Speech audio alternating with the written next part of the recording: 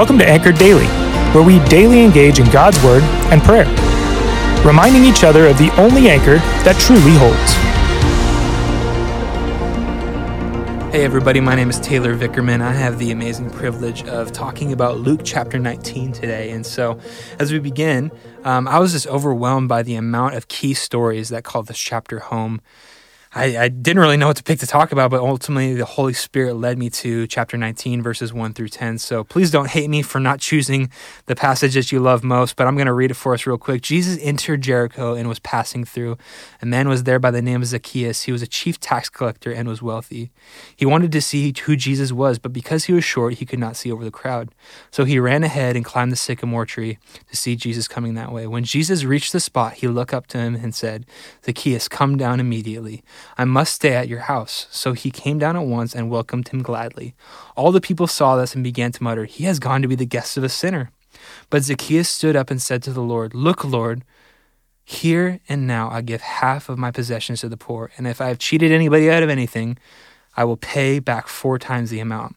And Jesus said to him, "Today salvation has come to this house, because this man too is the son of Abraham. For the Son of Man came to seek and save the lost." Now, as someone who's grown up in the church and even now employed by one, this passage of Scripture really cuts my heart. And sometimes I get so swept in being Christian, I forget to be like Christ. I know the irony in that, but I'm going to break that down in a moment. To give proper context to even jumping into the passage, we need to reframe the idea around what a disciple really would have been defined as in the first century. And in the first century, there were no quote-unquote Christians. I mean, now we would label them as Christians, but rather they would have understood themselves to be a follower of the way. That's what they would have called themselves, a follower of the way. It was a society of like-minded people following, practicing, and believing the teachings of Jesus, whose way of life mimics that of the Father's heart for his children.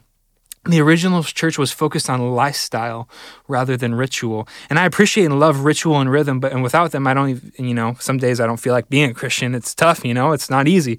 But these rhythms and rituals over millennia have prompted me to be with Jesus on a daily basis. But these practices of Jesus mimic that of Jesus's lifestyle. And these practices are a means to an end, and that end is Jesus, being with Jesus. So turning back to chapter 19, what I love is Jesus' heart towards people in this passage and his lifestyle and what it teaches us. So let's begin to exegete this. It's just a fancy word for a biblical breakdown. So in verse 1, we see that Jesus was passing through, and I don't want us to miss this. He was simply passing through. Oftentimes we think of outreach or evangelism or being like Jesus as this extravagant event, but it almost has this pressure for us to perform. And sometimes when if I were to schedule in evangelism time or being like Jesus time, sometimes it gives me this anxiety to be perfect like Jesus. But Jesus doesn't want us to be perfect or to perform. He just wants us to simply obey.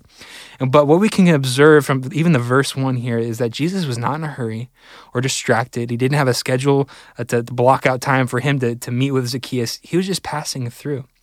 And being like Jesus, seeing the brokenness around him was a lifestyle rather than an event or an occurrence. So point 1, a follower of the way, someone who mimics the lifestyle of Jesus, is rarely in a hurry. And sometimes hurry distracts us.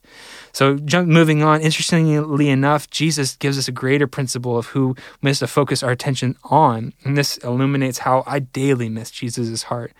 And I love to talk to Christians throughout the week. I get coffee with a lot of people during scheduled time.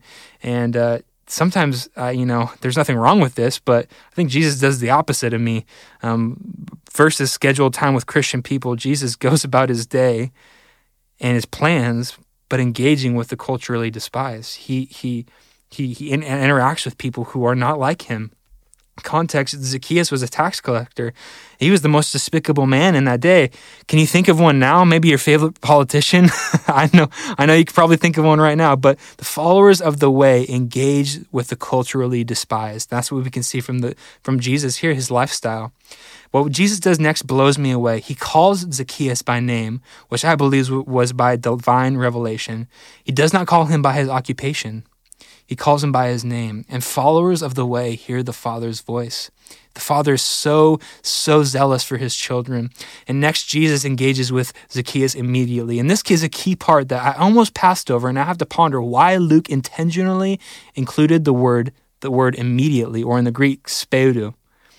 Sometimes I think the urgency of engaging society and the lost are forgotten. When Jesus gave the command, not a recommendation, to go into all the nations and make disciples, he did not mean just level up the believers who already believe in him. What did he mean? He meant to teach them the way of life and to obey all that he has commanded them to do. He commanded them to follow the way and believe in Jesus, who said who he was. And so the followers of the way, they live with an awareness and an urgency for the lost, the people who don't know Jesus yet. And so just to wrap up, I think we can look throughout the whole of chapter 19, and we could pick apart amazing verse context and verses that point us towards the way of life that Jesus calls us to live as followers of his way. But I want to just illuminate the prime verse in verse 10, and this is this: he came to seek and save the lost. And I can't help but wonder who was there. Jesus had more than 12 disciples from what we can tell. He probably had upwards of 70, but he had 12 main ones. He could have had lunch with any person. He could have hung out with any of the other disciples, maybe even the more smarter ones. But Jesus focuses attention on a despised little man and takes him he goes into Zacchaeus' household and wants to have a meal with him. This just blows me away, brothers and sisters, and I cannot help but I have to look at my life and say, am I engaging with the culturally despised? Am I entering into their lives? Because Jesus has placed an urgency, not a hurriedness, but an urgency, an emphasis on the lost. And so I would encourage you today to reflect on your own life. Where have I maybe lost a way of life that Jesus is calling me into? Because Jesus' lifestyle was unhurried, but aware and eager to love the lost. So I hope you guys had an amazing time diving into this passage with me today. I get really excited. I stutter a lot, but I love Jesus, and I want you guys to live in the life that Jesus wants for you. And I believe that this is a simple step that we can by engaging the lost and loving them like Jesus does. Thanks. Thanks for joining us today. Listen in tomorrow as we continue to encourage one another to be anchored, steadfast, and secure in Jesus. If you haven't already subscribed, please do so, because we'd love to continue to dive into God's Word with you. We'd also like the chance to connect further with you. If you go to bethel.ch, you'll see all sorts of ways to connect, serve, and worship with our church body. Finally, please consider sharing this podcast with your friends by word of mouth or on social media. Have a blessed rest of your day.